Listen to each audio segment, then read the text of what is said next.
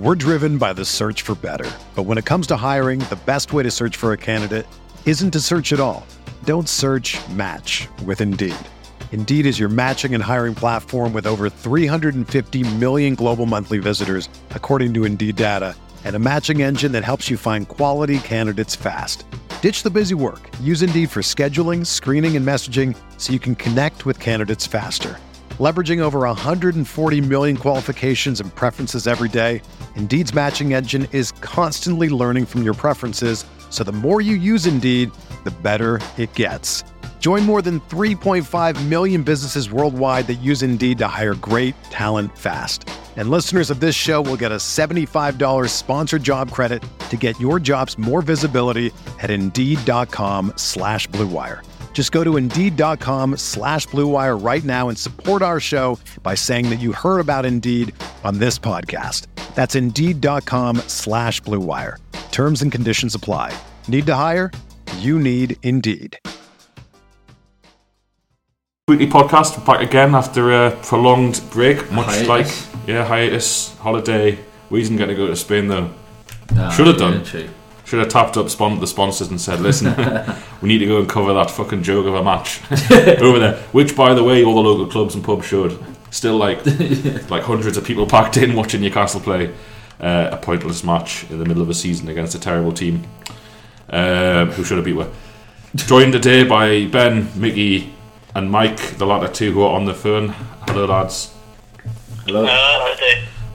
Champion. And the format of today's show, we're going to do a bit of a look back at the weekend and look at the relegation picture before the week's fixtures. We'll do a Stuck preview, and then we're going to do what we do every season and just do a 10 things we hate about this season so far.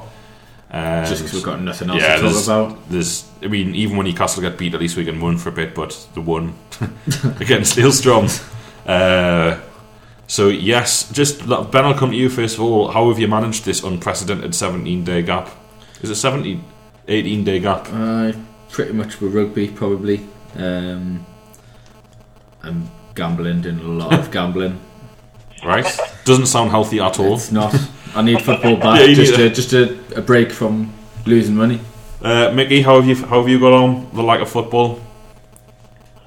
I've not really done a lot, to be honest. I've been at work more than usual because we're doing late nights now. I bought a PS4. I don't know if I've phrased the question well. I wasn't literally after what you've been doing. It was more like how you've managed in relation to the fact people are losing faith in the club. And like, could you imagine not going to the match? Well, my auntie came round last Saturday. And how is your auntie, by the way? I actually haven't missed it that much. Right, yeah. Terrible. It is bad, isn't it? It has been a nice break, like. Just not having the stress. Summed up by not having. I've set up a new Ultimate Team for anyone who plays FIFA, and for the first time ever, I don't have the tune badge as the badge because I just couldn't be asked to put it on because I'm so sick of Newcastle. Well, if Charlie doesn't get the message on that, what will you know? You can forget about your boycotts. You can forget about people not going to the match. Mickey Carlin and his Ultimate Team has not put the tune badge as the badge. I never thought I'd see the day. Mickey, do you want to give your FIFA Ultimate Team name a shout out to get people to play, or do you not? I could, but I don't know what it is. Alright, take it seriously then. Hope you listen, Charlie. He doesn't even know the name of his team. It's the Newcastle fan without a Newcastle badge as his team. Just keep a look out. Personally, moving swiftly on, personally, I found it alarming how, apart from work-related stuff where I could have just done with the escape of going to the match and having a couple of pints, that's a lot of what it is. It's literally an excuse to get into town, isn't it, and see you lads. I mean, none of us live in the city, but it's been weird how it's all like you have like Man City, and part of it was a 12 o'clock Sunday kick off, and I was working until 4 on like Sunday morning. But I was sitting there at 12 o'clock thinking, normally I'd be like, God, I wish bloody Everton had done the job and we weren't. And I was sat at St James's with you lads, rather than sat here at work again. But I didn't really feel like that because I've not really missed it. Like, it's nice not to be depressed on a Saturday night. Yeah, well, about the football. Yeah. Well, just in general. Yeah. Everything else, rubbish. Mike, you very much had plenty of football going on, have you not? I know the Championship programme has been intense. Oh yeah, I treated myself to a look at the Bristol City every week to see us get done by one of the worst teams I've seen play football for a long time. So that was a treat that I wish hadn't happened. Who was that? Yeah, we're tearing things up in and around mid-table at the moment. So nothing too exciting, but I deserve a break from that. I reckon we'll swap next time. Yeah, I think you Ipswich follow a broadly similar pattern anyway by trying to get knocked out of the cups as early as possible. So they are trying for you. They are, not being past the FA Cup for 6 years, and generally it's a classic first round League Cup exit to a lower league team. So keep it interesting. But at least we took Portsmouth to a replay this year in the cup before getting turned over. So there are signs of improvement. Definitely. Right, lads, the Premier League weekend before we look at Stoke. Mike, why don't you start us off? Defeats for everyone, which was nice. Apart from Bournemouth. That was ideal. Apart from Bournemouth. How damaging do you see that in relation for those clubs in the bottom? Or do you think because everyone dropped points and Newcastle's game in hand is obviously Man City at home, do you think that we're kind of as you were, or do you think it's a bit more serious than that for a couple of the teams? Well, it's going to be a bit difficult for me not to sound a bit partisan here, because being Ipswich man, I generally think looking at Norwich and looking at the games they've got left, I would be very concerned if I was a Norwich fan. They've lost 6 of the last 7, and they just can't stop shipping goals. I think they got the worst defensive record alongside Sunderland in the whole league. And they've even lost to Villa in the last few games, which I think is the bellwether for any team to just be dropping like a stone and get relegated. If you can't even pull out a win against Villa, I think you've got to ask some serious questions. So I think if you look at the likes of Swansea, Palace are dropping. People are saying Palace will be in trouble, but I think if you look at Palace now, they're on 32 points. You can see teams jamming 5-6 points by the end of the season, and without playing too tremendously well. And I think that will see them safe around 37-38 points. I just think that it's not going to change too dramatically. I think Swansea will be sound, and I think it's between the 3 in the relegation zone and then Norwich. But then if you look at those games that Norwich have got left, they got Arsenal, United and Everton in the final 3 games, and Chelsea and Man City in the next 3 as well. So they're tough fixtures for Norwich in coming off the run that they're on at the moment. I find it difficult to see how they can get their way out of it. But having said that, I can't see any of the teams below them. So yourself, Sunderland, certainly Villa, going on a particular run that would put the teams further above them under pressure. So I think it's pretty much as you were, to be perfectly honest. I don't think an awful lot's changed. Fair enough, I think. That's depressing. Sorry, Mike? Mickey? That's depressing. Mickey, you know, everything I say is not gospel. It's not exactly what's going to happen. In fact, it's quite the opposite. I think Ben right now is on Bet365, just like putting loads of bets on my predictions. So quite the opposite, Mike. I've got Brentford to stay up for another year.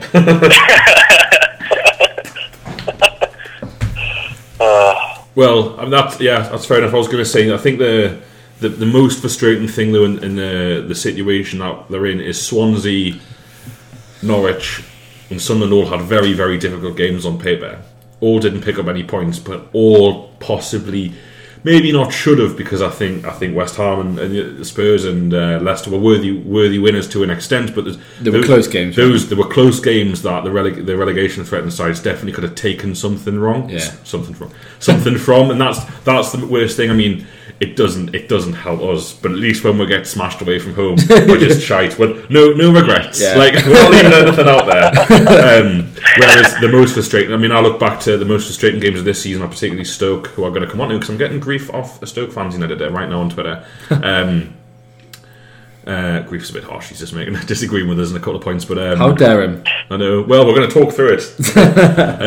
I'll open it to the floor. You haven't read the preview, so. But yeah, those teams there, there's only so many times that they're gonna play to a level in the remaining games. There are going to be games where they get turned over easily, and Sunderland especially recently. And fair play to Allardyce, he often talks a load of rubbish, but recently he's talking a lot of sense, saying they can't keep dropping points in games they should be taking points from, because in other games they play they don't deserve anything and they get nothing. So a lot like Newcastle, well, not like Newcastle actually. He's saying they aren't getting enough points, but they're also dropping points when they shouldn't. Whereas we kind of, unlike McLaren says, certainly since Christmas, we've got everything we deserved. Yeah. Whereas he's saying the opposite, and that's worrying him more, that they're playing well, creating chances, and they still can't get anything. Like, what else can they do? I think that's a good point about Allardyce, because I think generally, as you say, you get that impression that he's very bolshy, he'll blame everything else other than his team, won't he, when he's been down that situation before. But I think, it's not just the last couple of weeks. I think over the last few months there have been several occasions when he said after games, I'm worried. You can't stop missing chances, can't keep missing chances and letting in so many goals. But I think that tells a tale that even Allardyce, the eternal kind of optimist or defender of his players, of his teams, is clearly thinking that he doesn't trust them to get out of the mess. And probably thinking about his next move, I should think. I think you just look at. Much rather. Sorry. Go on, mate. The pitfalls of doing this on the phone. Mickey, after you. I'd much rather hear what Allardyce has to say than what McLaren has. He's been honest. At least he's been honest about the performances of the team. McLaren is just bare-faced lying to us week after week after week. Tells us the performances are good enough. At least Allardyce, when it's rubbish, is saying it's rubbish, and when they're playing all right and they should be getting the points, he's saying we're playing all right, but we should be getting the points. Like, that's much better to hear as a fan that at least your manager understands what's happening, than McLaren saying this is the kind of form we need to stay on when we're losing week after week after week, playing shy football. Yeah, I mean, I think as well it comes down to experience. I mean, Allardyce has seen this plenty of times, and he's been in more relegation battles than most people would probably care to dream for. But just McLaren obviously just doesn't have a clue. Like, he doesn't really know how to approach it, I think, is the biggest worry. So he's obviously trying to stay positive and keep all the players' morale high and all the rest of it, thinking if he comes out and doesn't slate anyone and keeps saying, oh, well, we're playing well, but we didn't deserve to do that, I think he's sort of coddling the players a bit too much, thinking that I mean, maybe it's an assessment of the club. I think we are quite soft, so quite a few of the players probably do need that, but it's just obviously a very different approach to, as you say, Allardyce, who's just being brutally honest with his players. I'll disagree with this a bit, because Allardyce talks a lot of sense in situations like that, but when there are shit, he reverts to type. When they drew against Bournemouth at home and Bournemouth absolutely battered them, and with about 20 minutes to go, we took off a striker for a holding midfielder. Hang on, so you're arguing with your own point? No. You were the one that raised this in the first place. I was making a different point. I was making the point about that he's worried that they're going down. That they're going down. I'm not saying he's totally honest all of the time with his fans, like you were saying. He often, like that Bournemouth game, he tried to talk up, saying it was a great point, and like he still got it. He still has his fair share of bullshit. But not as much as some people, though. Not as much as some people. Moving on. Oh, just quickly on Allardyce. Have any of you seen his Twitter account? No. Yeah, like it's absolutely not him. Like, why anyone? It's basically like one of us setting up an account saying Sam Allardyce and just posting like nice things about Sunderland in the area, and then people going, "Oh, look what Sam's saying." He gets us, does Sam? Like, it's not him. It's not him. It's most likely the book company who are plugging his autobiography, which is why he create, like, I just don't know why anyone engages or read, like, it's just not him. I don't even think he knows it exists. People are like, Sam, what team are you playing next week? I don't know, but there's a lovely chippy down near there is. There's like, I don't know, why don't you ring the tourist board at Sunderland, like, open Monday to Friday until 5. I'm just going to get it up just to read some of the tweets if Sunderland haven't blocked me, bastards. Here it is. Sam Allardyce, official Big Sam. This is him on Saturday. Back in beautiful Sunderland! The preparation for Tuesday's game with Palace is underway. ... See you all at the Art Stadium of Light. Not him. Want to thank all the West Ham fans who gave me a good reception yesterday! ! Thoroughly enjoyed my time at the club and wish him all the best. Did he fuck? He fucking hated it. This is the bloke like tried to engineer his leave from the club. Hey, it directly contributes what's in his book as well. That statement contradicts. Both. But yeah, just like it's so brazen. It's just hilarious. Though I reckon he gets less abuse than if Steve Mack had from us at least. Stoke, Mickey, how's it going to go? I wouldn't. I don't know. I don't want to put a score on it. I'm too nervous. It's become, particularly in light of the weekend, the results all going in our favour. It's become such an important game for us. I think it's really going to define the rest of our season. If we win, it might just put a little bit of confidence in the players to get a couple of half decent results over the next 6 weeks or so and sneak out of it. I think if we lose, we're heading into Sunderland at home, which is the biggest game of the season, on a bit of a downer, and we're going to struggle. I'm going to try a little bit and be an optimist and say we'll sneak it 1-0, but if we're going to be realistic about it, we won't score away from home. We can't not concede away from home. So I think, in all honesty, I think we're going to get beat 2-0. Yeah, I mean, that's what I've done. My match preview is online now with True Faith. I mean, yeah, let's get one thing out of the way. We're going to lose. Like, it's Newcastle away from home under McLaren. I think now, genuinely, I don't have time or the resources to check all of the leagues across the country, but all of the league tables I could find, right down to like the joint 8th tier. Obviously, it's regionalised. We've scored the least amount of away goals. That's in like everything. I refuse to believe there is a team that has performed better away from. I mean, obviously, a couple of teams probably haven't won games, but goal scoring and chances created, we're the worst team in England. And yeah, we went and beat Spurs at White Hart Lane. Yeah. But you see, we beat Spurs and we beat Bournemouth and smash and grabs, which is, crucial points. And obviously Spurs, it's only their second defeat of the season. I wouldn't have said Spurs was a smash and grab. I mean, obviously the timing of the goal, but it was I don't the best think performance. It was one of the best performances away. It was a very tight game, and we got a goal at the end, so it was like a bit of a. But Spurs never had a chance. The frustrating thing about it was just we've not put in a performance like that since, like, away from home. Whereas they showed the potential, like, we can compete with good teams. But just we don't, for whatever reason, we've not shown that resolve. And I mean, the Chelsea game was just rock bottom. I mean, 3-0 down after 20 minutes or whatever it was just pathetic. So I think, I mean, it's the Stoke are one of those teams they've not really got a huge amount to play for. You don't really think they're going to sneak into the UEFA at the Europa League places. They're not obviously in any sort of relegation battle. It's just a bit of a nothing game for them. So I don't know. It's a tough one. Obviously, all the impetus is going to have to be on us to try and sort of take the game to them, and it's probably going to play into their hands perfectly because they've got just bags of pace and quality up front to hit on the counter. It's probably going to be a game where they'll just sort of pick off for a couple of goals. I think Arnautovic is going to tear us the new run. He's like the worst kind of forward for our defence to come up against. He's like strong, big, a bit aggressive. Colaccini and Mbemba just can't handle that at all. They couple that with Shaqiri's fit, isn't he? Shaqiri's back. Who, sorry? Shaqiri on the wing. Shaqiri, Shaqiri. But we're not gonna stop them scoring. There's no two ways about it. We're not gonna stop them scoring, and we can't score away from them. There's just nothing positive, is there? Like, we've had 18 days to sit on this and think about how we can get something out of this game, and I've come up with nothing.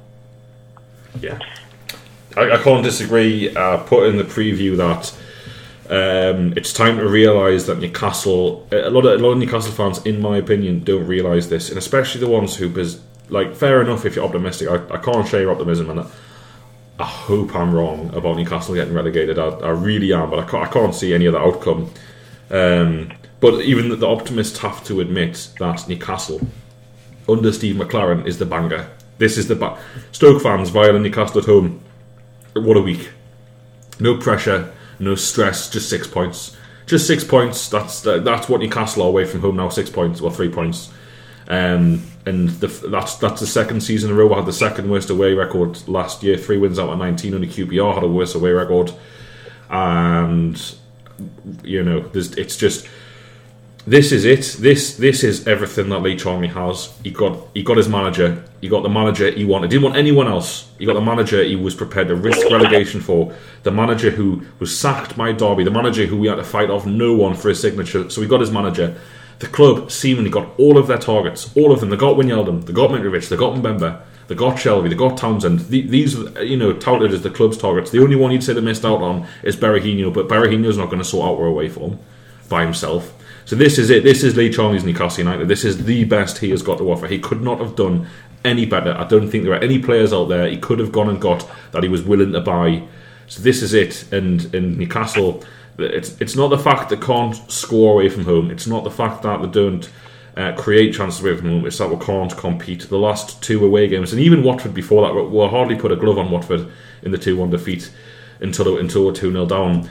This is it. We can't even make a game of it at the moment. We didn't make a game of it at Watford. We didn't make a game of it at Everton, and we didn't make a game of it at Chelsea. And that's 3 games of football in a 38-game season. And we couldn't even compete. I mean, you look at the varying resources. You wouldn't even say. Just before you wouldn't even say that those 3 teams were brilliant. 3 bottom half teams, exactly. And they weren't brilliant to beat with, yet they've all comfortably smashed with. Yeah. So there's just, for me, it's a defeat, and then it places massive importance on the Bournemouth game. They had the opportunity to sack him with that break after the Chelsea game. Then they are not going to sack him. You could lose the next 2 games. They're not going to sack him. And I imagine that the bookies still make us favourites to stay up, and a lot of these mathematical predictors, people at the end of every game you see these chances of relegation based on form and a lot of other factors, still have Newcastle to stay up above the likes of Swansea, Sunderland, Norwich, purely and simply because out of all of those teams, we're the only team who've got 4 bottom half teams at home to play. That's what the whole season relies on: 4 bottom half teams at home to play. Swansea, Sunderland, Bournemouth and Palace. So that's those 4 bottom half teams to play. That still only takes us to 36 points. Mm-hmm. We're not going to win all 4, but just say Newcastle won all 4. There's obviously Spurs at home, or Man City at home as well. But so fair enough. But that takes us to 36. It's not enough to stay up. 4 wins at home will not keep us up. You'll need more than 36 points. I'm convinced of it. I don't know. The teams around where, you keep saying that, but the teams around where aren't going to be picking up these magical points either. Yeah, but they play us. Yeah, but we'll not. Well, Norwich away is going to be a massive worry. Huge game. We should probably go. I've said this before. We should probably go. I don't even want to think about what could happen. What could happen? Mike, do you want to come to that one? Yeah, do you want to fancy it, Mike? No chance. Norwich are little bastards as well with their ticket prices that absolutely take people's eyes out. Like 42 quid and that for Norwich. Pricks. Ridiculous. We're only charging bloody Sunderland 47. Fucking Delia struggling obviously to push a fucking cookery book. So yeah, exactly. But I just can't say anything else than defeat. I'd love to be wrong, but McLaren, he's had he's been here since June. Is 10 days away in fucking Spain. Right, we're sorted. we just found the problem just near the end. We'll fixed it. He set the team up in all different ways. Went Man City and Palace and had a real go, really open attacking formation. Conceded 11. Went to Chelsea and Everton and tried to play really defensively and conceded 8. And there's just no team in the league has conceded 4 goals or more times than Newcastle. There's just no way we're going to get anything from Stoke. Stoke got 8th in the league. I had a little, not a criticism, but a lot of people have been going over the top about the way Stoke play this season. I know, Mike, you're going to talk about it, so I don't want to take too much of your thunder away, but the Duck magazine and it has just been having a bit of a dig about my match preview there, saying that they don't hoof it. And he obviously watches Stoke a lot more than me or you lads, but all I remember is Johnny Walters by himself at St James's playing the lone role 30 yards from anywhere else, watching balls fly over his head going up for 3, and that's how Stoke played Newcastle. It might not be representative of the whole season, but what else am I going to base my opinion of them on, apart from the one game I saw them play live when we obviously should have won the game, and Jack Butland played very well. I think that just about does it for Stoke. I mean, we'll have a bit of a synopsis on Friday's radio show. Mickey, is there anything else you want to add about Stoke? Not really. I'm dreading it. I'm absolutely dreading it. Yes. Quite a funny tweet from Mick Martin saying, my at TFX 892 Stoke v NUFC preview was annoyed at Duckmark Stoke. We're doing something right. #ugly Stoke. Mike, with that beautiful bit of podcast production, why don't you lead? Why don't you leave us? Lead us in. Riled. Duckmark's got us riled. It was going to be such a seamless link, wasn't it, Dodgy? Yeah, seamless link. Lead us into what is the traditional 10 things we hate about this season so far. We did it last year, and it was a much listened to podcast. So, why don't you take us away with your first one, Mike? Well, yeah, first one, as you've alluded to, just a quick one, really. But the whole Stoke Alona rhetoric that has been around the press this year, constantly, certainly in the first half of the season, but constantly being told about how many Champions League winners like Stoke now have in their squad, despite the fact that the large majority of them played very few games and actually winning those tournaments. But Stoke have played well at times this season. That Man City game, they look great, but the rhetoric around them and this whole football, you look at them, they've struggled to get above a goal a game ratio all season. They've got 29 goals in 27 Premier League games. There's only 2 more than the next few games played. So they're not exactly free-flowing, free-scoring team. And they seem to have struggled this season against smaller teams to get themselves up for the... So it's just wound me up a bit that I think it's years of bashing Stoke under Pulis. Any sign of a change in the press of being keen to jump on. But I think they've been solid, but I don't think they've been anything outstanding like many people would have led you to believe this year.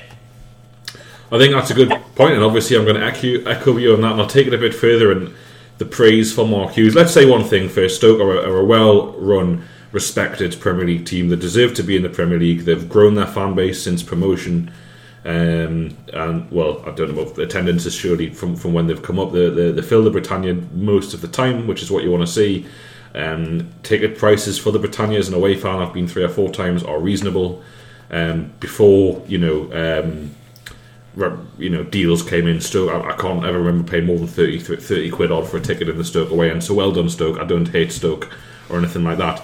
And obviously 8th in the league is an achievement for a club of Stoke's size. They've invested well. Peter Coates, propped up by the podcast lads, is doing a great job with all the money that you lads put into his Betfair. Is it Betfair? Yeah, Bet365. Bet365 accounts. So listen, I certainly do not hate Stoke or wish them any ill. However, what grinds my gears is the fact that Mark Hughes is obviously a British manager, well respected, well liked. He's a good manager, fair play. I don't have any particular problem. But you've probably heard me complain before about the phrase, when is Mark Hughes going to get the praise he deserves? Well, Mark Hughes took over a team that was mid-table in the Premier League, and he now commands a team which is mid-table in the Premier League. He's gone into the top 10, and that's good, and it's progress over 4 years of solid, steady progress, and he is, according to Stoke fans, revolutionised the way that they play football. I think Stoke deserve a lot more praise for their defensive record. There's only 2 teams conceded less at home than Stoke. I think that's something to be applauded. And if you want to call them Stoke Alona, Mike, call them Stoke Alona because of the defence, which is very, very similar to Barcelona's in that they hardly concede any goals. So that's all good, but let's Mark Hughes has not won anything with Stoke. He's not taken them into any kind of European. He has had them in Europe, but he hasn't got to the semi-final or the final of the Europa League. He hasn't threatened the Champions League places. He's just pretty much kept them ticking along nicely, and he deserves credit for that. But because of his friend, the fact that so many people and I'm sure it's because he's a nice bloke, and he does his bit with the media. There's just this clamour to be like, well, when are people going to start talking about Mark Hughes? Well, you're literally doing it right now. And there's just this constant clamour for, and it happened with Pardew earlier in the season. It's like, Pardew, look at the job Alan Pardew is doing. They are 7th in the Premier League. When is someone going to give Pardew the credit? Even though all of the pundits all of the time go out of their way to write articles specifically praising Mark Hughes and Alan Pardew, and then it just does your head in. I'd imagine Pardew might come up in this section, so I think I'll leave him now. Mike, have you got a second one for us? Yeah, it's a bit more in depth, but really looking at the loan system and the impact that it has on developing young players over here. I mean, if you just look at the beginning of this season, it's a problem with the top teams stockpiling players at the moment. Chelsea at the beginning of the year had 33 players out on loan. 33 players, in addition to their 25-man squad that they've just got out on loan, being paid all around Europe, around the country. I just think it's a ludicrous state of affairs that hinders the development of young players massively. Obviously, the loan system has its purpose and it works well for several players. But I think if you look at the large majority of these teams having tens of players out on loan every season, they're not gonna ever pull on a shirt for that club, for their parent club. They're going to go around several seasons in a row, different clubs, different managers, different styles of play that might be played out position. They don't have any chance whatsoever to have any consistency at a young age to actually start building and honing their talent, unless they're very lucky. And I think you sometimes forget that these young players, they might be very talented footballers, but they're humans at the end of the day. If you think like when you move somebody, if you move somewhere at 18, then you have to move somewhere else at 19 and do a job of work under pressure. It's very difficult, and I don't think there's enough due thought when you're just stockpiling players like that purely to stop your competitors, other big teams, from snapping them up. I think as a consequence of that, you're just farming them out with no thought of ever playing them in the future. And it really hinders their development because there's not that solid base for them. And it's very difficult, apart from the lucky few, for them to ever reach the heights and play at the top level. I don't know what you think of that, but I just think over the last few years, there's a list of players, the likes of John Bostock. These players that get signed for millions of pounds just to stop other top teams from buying them, and they get farmed out on loan every year at a different club without any thought behind where they're being sent and how that will develop them and benefit them as a player. And I think it's a real problem for the development of young players in this country.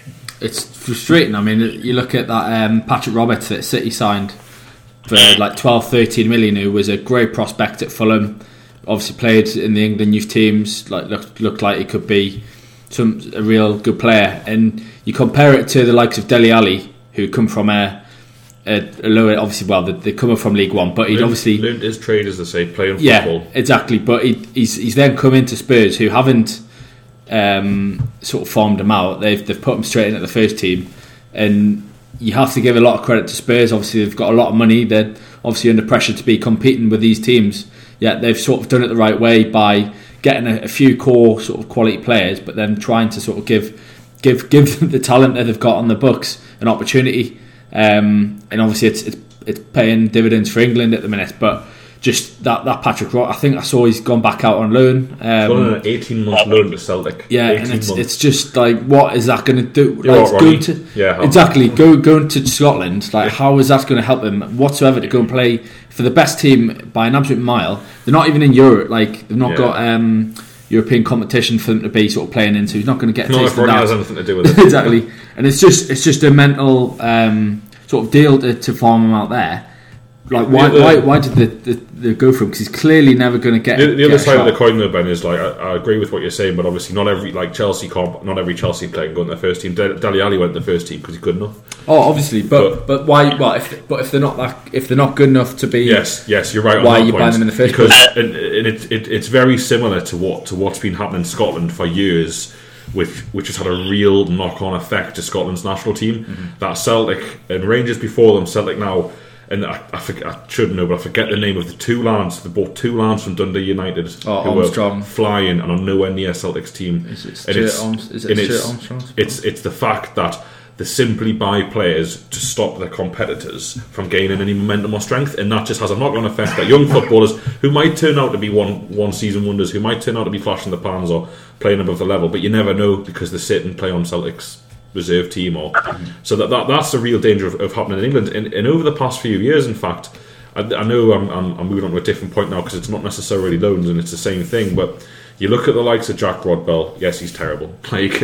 Now for Sunderland, these players moving for quite big money, quite young. Could you say Raheem Sterling has developed at Manchester City? Yeah, you'd have to say he's regressed massively, and that feeds into your point, Mike. It's that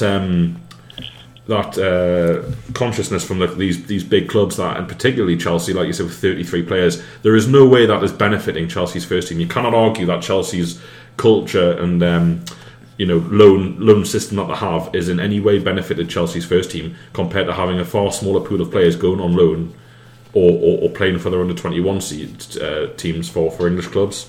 That's the point. Sorry, Mike, just quickly. That's the point there. I mean, you mentioned Sterling there. I couldn't believe how poor he was in the Carling Cup final, and he's had his moments this season, but nowhere near as many as he did at Liverpool. And I think it's the mentality that a massive move like that, and basically just being given everything at such a young age, he just looks like he doesn't care really. He's not really putting any real effort in. He certainly wasn't putting himself about the other day, and you'd think against Liverpool of all teams that would be the one that one game cup final. You've left Liverpool because you never thought they would win anything. Obviously they went and won, so he's right in that respect. But he's just standing there. I knew, lads. Yeah, exactly. I knew. But it was just the fact that if that's the one game you want to turn up and sort of he was getting booed off the fans, and that's the one game you'd think you'd want to turn up and put everything into it, and he was just a passenger for a lot of the game, really wasteful. And it's harming his England chances. I think I wouldn't be playing 12 months ago. He was a shoe-in for England, like without a doubt. Now I don't think he'd get in the team, and there's plenty of others in that same sort of ilk that they've been given far too many riches, and it's just it's a joke that they've lost the We've gone from the loan system. The bloody young players in this country getting too much money. No, Mike. but it is. I think it's that it breeds. So this is one of Ben's. Just complacency. It is. This is one of mine. It just breeds complacency. And what left have they got to achieve now? What left have they got to achieve? It's all about money. Like they're not. Man City aren't going to win the league. They're not going to win the Champions League. So they've hit their peak this season winning that League Cup. It's killing them. Mike, back to the loan system. Yeah, I think it can have a benefit for teams, but I think we've gone after Chelsea quite a bit here. I think you have, and rightly so. But I think it's not just at Spurs actually. Have been just as bad as over the last few years as well. They've had 30 odd players out on loan this season. You look at Andros Townsend, been on loan 9 times. Kane was on loan 7 or 8 times. It's obviously worked, certainly for Kane, but I think that practice is not sustainable. But I think the likes of Chelsea have found it a very useful business model to stop other teams from developing these players and having that advantage, but then also making a bit of sell on money from these players. The majority of them will be getting paid a large portion of their wages by the recipient club that has them out on loan, and Chelsea can always vote them in if they ever need an extra English homegrown player for their squad. So I think there's a mercenary nature about the loan system at the moment that is damaging to it. I think it can certainly work, but I think at the moment it needs some checks and balances on it. Yeah, totally agree. Mickey, what have you hated about this season so far? 2 things. I wish Bolland was on for this one because one of them is Bolland directed mostly at him. First of all, people that hate Leicester, it's really starting to wind me up. Everyone for years and years has complained, like in stages, it's only Man United and Arsenal that's going to win the league until Chelsea came out. It's only Chelsea and Man United that are going to win the league. It's only Chelsea and Man City that are going to win the league. And now out of nowhere, Leicester are on top of the league with 3 months to go, with an exciting English striker leading the line. Mahrez costing 500 grand. Absolutely class on the wing. Exciting football, and people are kicking off about it saying that they hate Leicester. I can't understand how that can be an opinion. How can you claim to like football if you don't enjoy what Leicester are doing this season? For me, it's backwards. Can I just? I'll play devil's advocate because I totally agree with you, but I'm going to be Bolland. I'll go bold. No, that's harsh. Yeah, so Mickey, what I would say as Bolland is that it just serves as frustration that Leicester, with a fraction of the fan base and basically no real money spent, are managing to do what Lee Charnley says is impossible and will never do. That's why he doesn't like it. I get that opinion, but if you take out the fact that it's not us, which obviously I desperately wish it was, it'll never happen, but I desperately wish it was. If you take that out, you can't not like Leicester. Well, fair enough. A piercing argument. The one thing I'll say this, and I've said it before: Leicester cannot win the league this season. I will not stand for it. 2 reasons. There cannot be a team that wins the league with goal music. It just can't happen. It would normalise it. They can't. It shouldn't be allowed. You shouldn't be allowed to win the league if you play goal music after you score. It's wrong though, isn't it? Like, it's a fuck. Can you imagine if they played like fucking Chelsea Dagger at St James's after they scored? Like, I'd leave. And loads of dafties next to you, like bouncing up and down and dancing. Oh my god! Like, honestly, it would kill me inside if Newcastle ever started playing goal music. And for that reason, Leicester should get relegated. Really. Also, clappers. They've given out. They've said they've spent something like £300,000 this season on clappers. Give it to a £300,000 on clappers. Yeah, give it to a charity. Give it to someone. Clappers. The atmosphere at Leicester isn't terrible. There's a bloke with a drum, and there's a singing section next to the away fans. Like, I went before in the championship. The atmosphere was decent so like, it's not like they needed to do it. So for that reason, forget all the other reasons. They must not win the league, in my opinion. None of the other title contenders play goal music, and the streets ahead of them for that alone. Like, it just can't happen. Like, if you look at people say Bayern Munich are a big club, play goal music, so they're not. People say Real Madrid and Barcelona, big club, play goal music. Just like, why would you even anyway? Next one, Miggy. I'm a little bit sick of hearing about how good Guardiola is and how good it's going to be for the Premier League.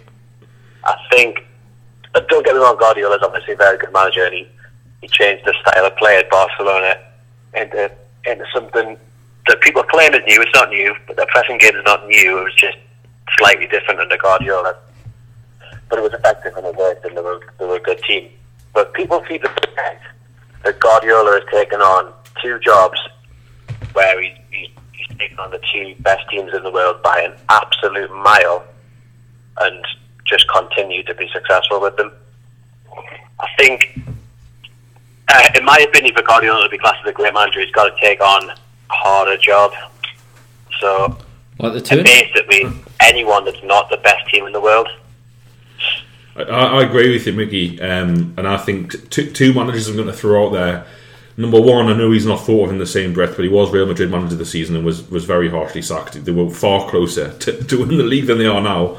And that's Rafa Benitez, to win the Champions League and reach 2 finals with that Liverpool side full of average players. Yeah, he ended up building a good side, you know, the spine of Reina, Carragher, Alonso, Gerrard, Torres. Listen, that's a decent team. But you look, Jermaine Pennant, look at the rest of the players he had. And Smita scored in the final. Yeah, like Vladimir Smita scored in the Champions League final. Oh, yeah, man. You know what? They nearly won the league with Andrea Desena playing on the right wing. Yeah, exactly. You know, when he scored at Man United. Exactly, and it's just like, so, you know, he got the most out of a not average, but certainly not a top class team. And you've got to, and obviously winning the league with Valencia as well. Guardiola just has nothing like that on a CV, and even Mourinho.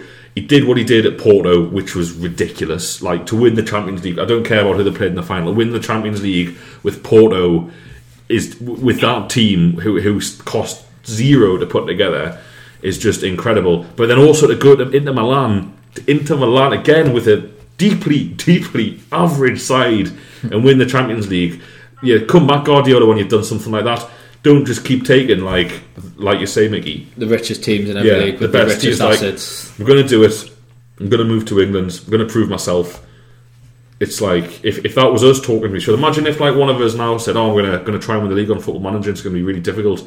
Are you going to put on extra hard? Yeah. Who are you going to be? Man City. Well, that's what you'd be like. That's what he's doing in real life. So, Mickey, you're spot on there. I'll give you that one. Anyone want to disagree? Nah, spot on. Well, it's going well. Ben, can you give us your two, please? One of the frustrating, it's not really specific about the season, just how much of an effort it is to like watch football these days. And the points I'm going to pick out: 3 away games we've had. Everton Wednesday midweek. I'll tell you that I was going to say there's loads of it, mate. Well, that's another point. I know, like another point on that. But just the fixture lists and stuff like that. They come out with some ridiculous like times for games and things like that. 2 midweek games in a space of 3 away games for Newcastle. When we're in a fucking relegation battle, everyone wants to go to as many games as they can to go and support lads, and you've got to fucking trek to Everton and fucking Stoke within 3 games of each other away on a Wednesday night. Like, what the fuck are they playing at? There's no need for that. It's absolute bullshit. And then just we don't get that many 3 o'clock games at all. Like, we're always on a Sunday or something stupid, and it just pisses off that it just mullers all your crack, because you can't on a Sunday you can't really go out and get Larry and get Mortal and everything because you've got foot work the next day. So that just kills it. Like the stupid times, like an evening kick off. Leicester Monday nights. It's just shit. Like what they're playing at. It's the same for all fans, isn't it? It's not just Newcastle. But just put fucking games on a Saturday. I suppose, like, we obviously travel more, as in Sunderland, there's not much in it, more than any other team in the league. So they pay absolutely no attention to that factor. That they don't give any special treatment. Well, I mean, we've got basically the Birmingham teams, the Birmingham teams, Manchester and Liverpool sides is really games you could do in a day. Everything else, it's a weekend. Like, fair enough, you get London, on the train and back in a day, but the Bournemouth game was an early kick-off. 12 o'clock kick-off. What are they playing at? It did no considerations given to the lengths that Newcastle fans and Sunderland fans have got to go. But then you don't see Sunderland getting messed about as much. Nah, it's Newcastle. Sunderland played West Ham at 12 o'clock this weekend. 45. That's a bad one. It's just unnecessary. Yeah, that's right. I'm just thinking fans to travel the length of the country for an early kick-off, which they could just not have as the early kick-off. Exactly. Especially when nobody wants to watch West Ham Sunderland on telly. Exactly. Pointless. Just the games and the games that they choose for TV is bullshit as well. It's absolutely ridiculous. It just pisses off. Right. Next point. The football one, the watching it as well pisses off. Just obviously the fucking put it on BT now, which I don't have. Obviously, I've got it now thanks to you. But even then, it's across like 3 different channels on the fucking BT as well. Like, so you have to pay for all these fucking stupid packages to have add-ons and stuff like that. They literally make it the hardest thing in the world to watch. Like, it's just not so much money, and the timings of putting games on, and they move them for TV for the benefit of other people around the world. It's not for fucking English fans. This is the thing, Ben, isn't it? It's Asia. The crack with the large streaming services like Amazon Prime, Netflix, even, and then obviously Apple TV and iTunes.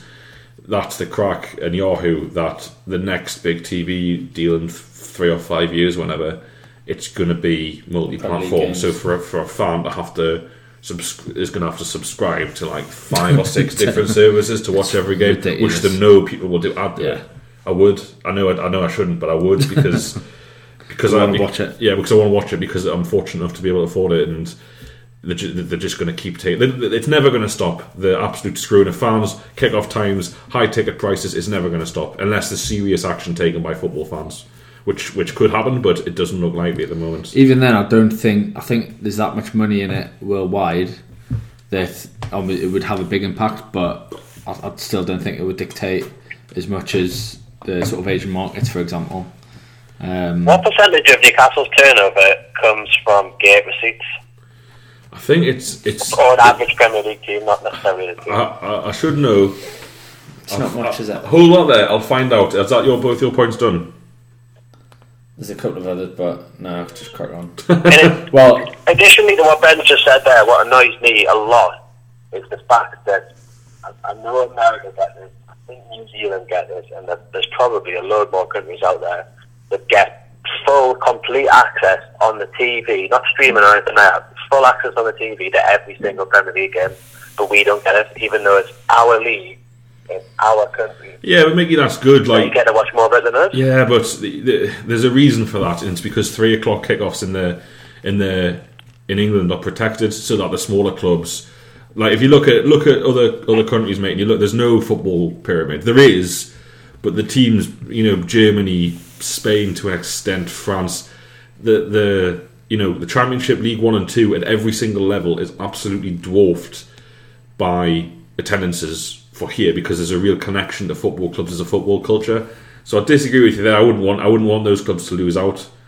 I don't think it would be as big an impact if games were shown on TV. People say, it would kill the game. I think people still would go to the match.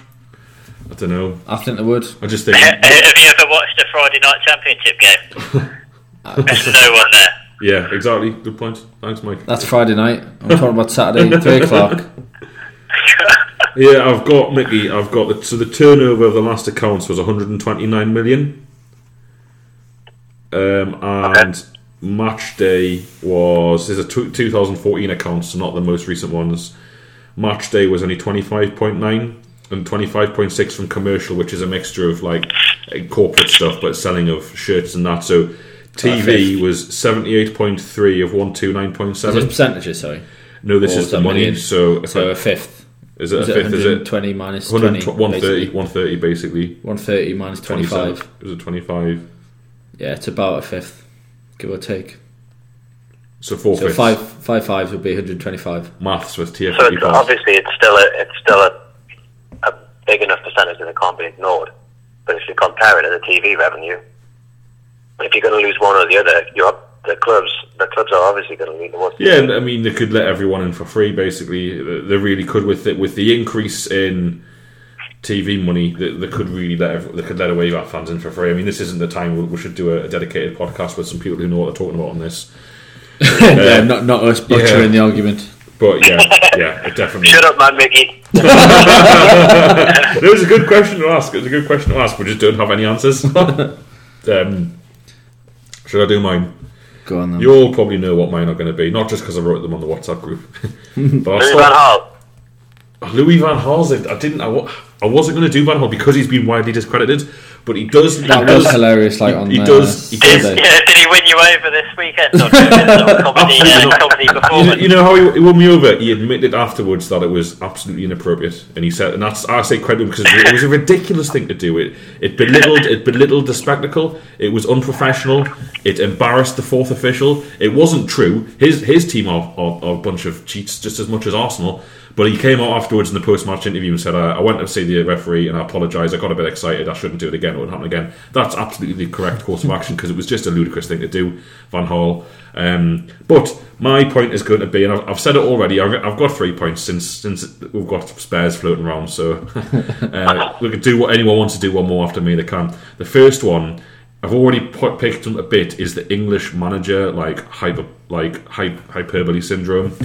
Alan Pardew, this season, the ridicule that all of us here, probably you as well, Mike, the ridicule that we were subject to in the national media, particularly from 3 people, Ian Wright, Jason Burt, I think that's his name, of the Telegraph, and Patrick Barkley, who Patrick Barkley, one of my favourite football writers, love hearing him talk about the game, love reading his stuff, but they've all made fools of themselves by coming out publicly and criticising Newcastle United's fan base for what Alan Pardew. I thought you were meaning us, the podcast. No, probably us as well. If you're listening, lads, yes, I'm wrong. No, you were talking to us about as if like because people had attacked us. I take it personally, I do, because these people who didn't watch Alan Pardew's Newcastle play regularly, they didn't watch them.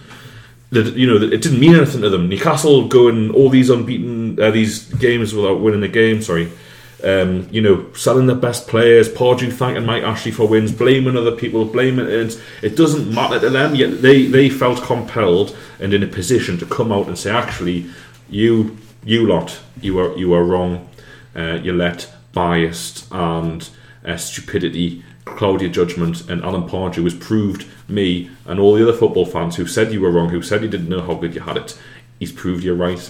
And he's going to be the next England manager. That's what Patrick Barkley said. He's the next England manager. He's proved the Newcastle fans wrong. Where are you, Patrick?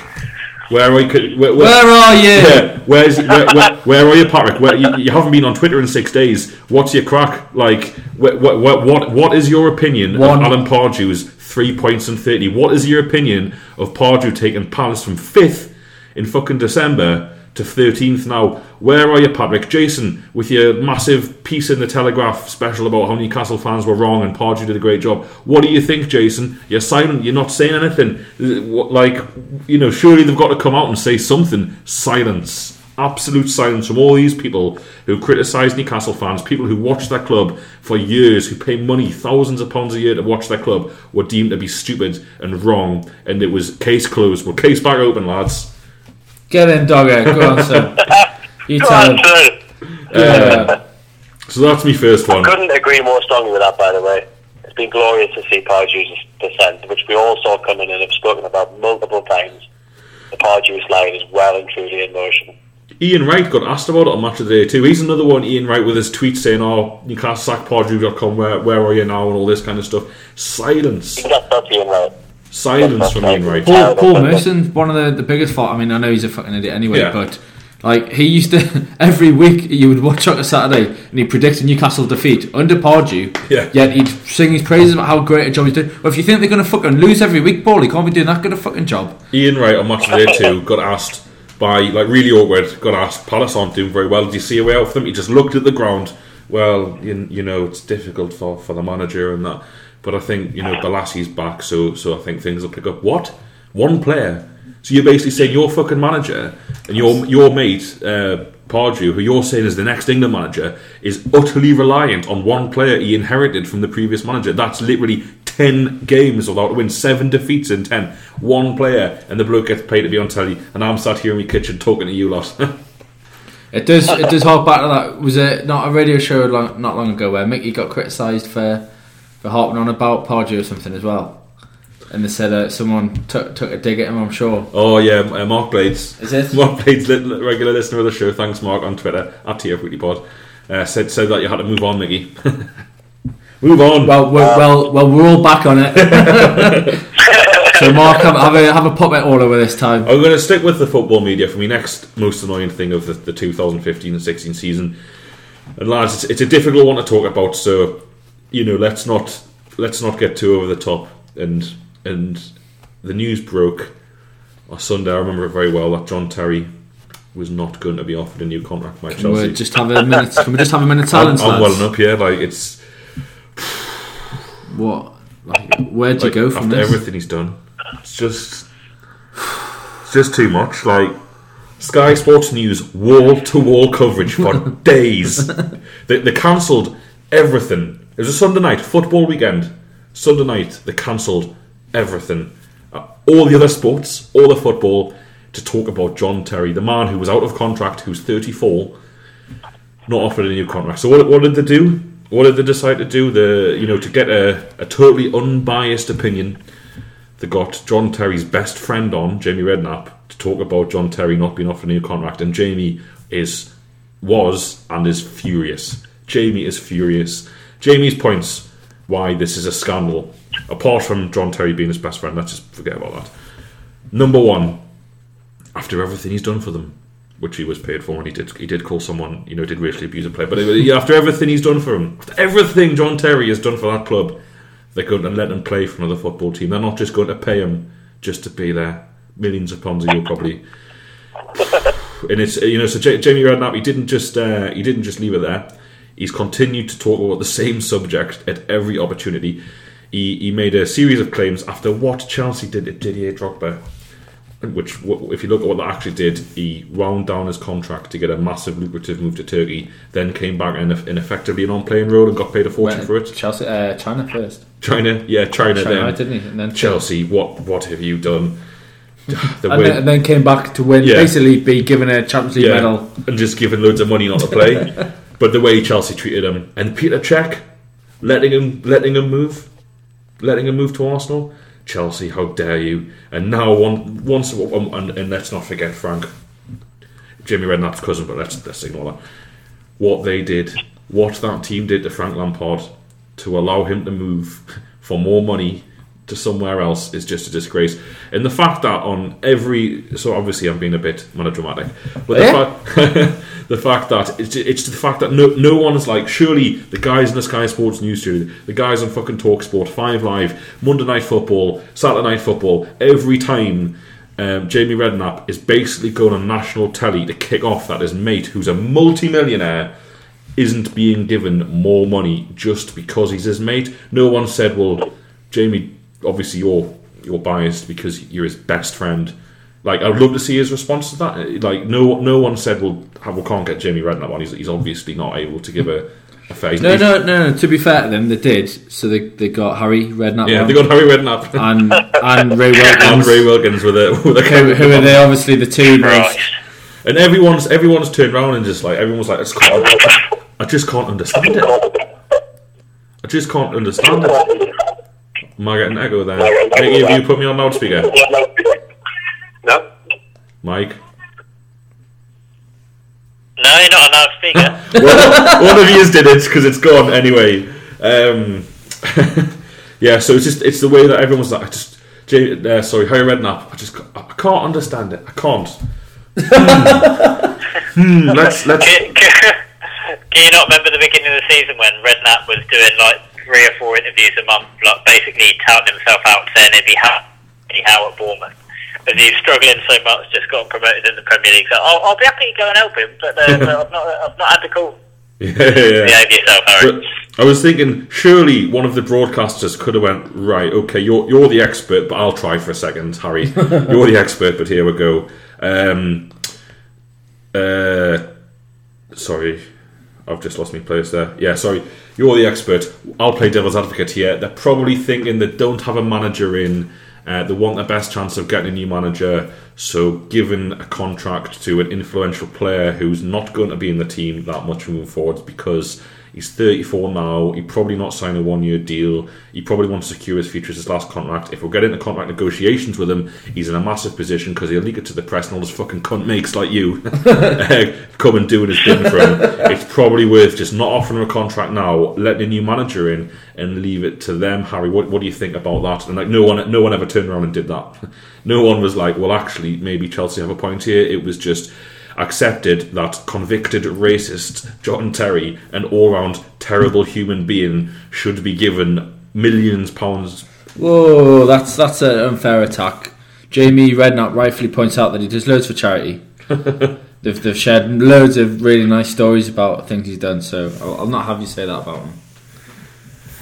Yeah, well, that was it. That's just the John Terry. The most annoying thing of the season for me. Obviously, I could pick loads about Newcastle, but the fact that John Terry getting a new contract just went on, and it's still going on now. It's just the whole like hype about everyone's jumping on the bandwagon. They want there. It's just meant like all he's not even a fucking international. I know exactly. All the well, because he's exactly. But it's not like he's some like how obviously if England didn't pick a number of players this summer, or Spain didn't pick David Silva, or Argentina didn't pick Aguero, everyone would be like, well, that's ridiculous, do anything you can to get them to play. John Terry can't play for England. Everyone's like, good, don't want him to.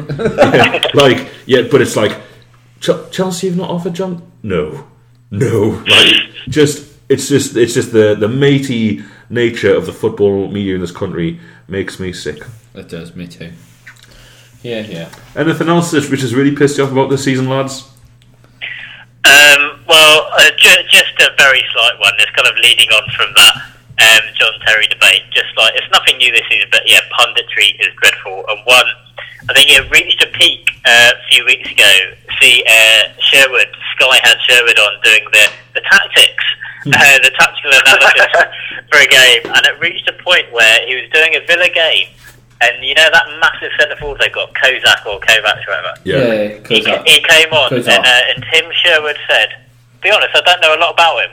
He was there. He was at Villa for the entire tenure, the entire time Sherwood was manager there. I don't know a lot about the fella.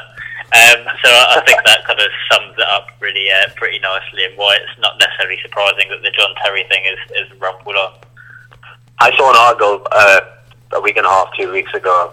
I can't remember who the guy was that wrote it, but he didn't read it, surely. Said that he thought Man United shouldn't get Mourinho in now. They should sack Van Gaal, shouldn't get Mourinho, but should turn to Tim Sherwood. I promise. I saw that. I'll tell you who it was, Mickey. I'll put it out. Mickey, I'll put it out on our Twitter thing. Please do. It was Paul. Mickey, it was Paul Parker, the ex-Man U right back. As if he's getting paid money to talk about football when he said that Man United should get Tim Sherwood. I would guess. Ridiculous thing I've ever heard. I don't think Paul Parker's getting paid by anyone. I'm going to take a massive guess here. Like I'm gonna put a stab in the dark. I reckon, and don't ask me, I've got my sources. I reckon Paul Parker and Tim Sherwood probably have some kind of friendship going on. and I know it's a serious accusation because Paul Parker would never say anything ridiculous, just like Jamie Redknapp, just because it's his mate. But one can only speculate. I'm going to have one last dig at Louis van Gaal. Like, have you seen? I knew it was coming. Have you seen the reaction? Get Sherwood in. Have you seen the reaction to them beating Arsenal? Arsenal, by the way. Wow. Awful. Wow, Arsenal. Awful. Literally, you're playing Man U reserves. You're literally playing Man United under 21, and you've turned up. They couldn't even be asked to make fouls. Do you know what I mean? It was that kind of Arsenal performance where it was like lads, the young lads get stuck in like Arsenal teams of the past would do with the lads that they had. You knew you were in a game. Let these lads know they're in a game, and it was just powder puff. But anyway, people are coming out saying, "Oh well, Van Gaal, he's obviously he's woken up to the Man United philosophy. Bullshit. He's got too many injuries. Like he's literally had to pick the team he's had to pick. It's got nothing to do with him. He's more asked about flopping about on the touchline than actually managing the team. And he's they still got beat off the Danish team who aren't even in that league season. Midtjylland. They're still massively underachieving. The fact that he was forced into playing some people that he would never normally have played. Just burping there to begin with. It's just the way that they're back. Man United are back. This is the real Man United. It is quite funny though. They're only like 3 points behind Man City now. City got a couple of games in hand, but City looks shite. As much money like they were awful against that Liverpool team's not great. No, it's not. And they were awful. City were worthy winners. Nah, well, I think we're going off topic, and I think that's time for the end of the podcast. Bit of a rambling one this week. Follow us on Twitter at TFWeeklyPod. Thanks everybody who left us reviews on iTunes. We massively appreciate them. And we will be back with a Stoke review. Friday's radio show live 7 o'clock. Radio Northumberland. I'll have to do it. I was supposed to do a quiz last couple of weeks. I've not had time. We'll do a quiz soon. I promise. And cheers lads for joining in. Thank you. Thank you. We will be back soon. Everyone is talking about magnesium. It's all you hear about. But why? What do we know about magnesium? Well, magnesium is the number one mineral that 75% of Americans are deficient in. If you are a woman over 35, magnesium will help you rediscover balance, energy, and vitality. Magnesium supports more than 300 enzymatic reactions in your body, including those involved in hormonal balance. From functional medicine doctors to mental well-being and female hormone experts, we all know that magnesium is the one mineral to improve all aspects of well-being and health. But which one? Magnesium Breakthrough from Bioptimizers, the trusted choice recommended by leading experts with 7 best-absorbed forms of magnesium to ensure your body receives the support it needs for overall well-being. Go to bioptimizers.com/balance today and use code BALANCE10 for 10% off. Support your journey to wellness at bioptimizers.com/balance. Magnesium Breakthrough from Bioptimizers, your foundation to optimal health and vitality.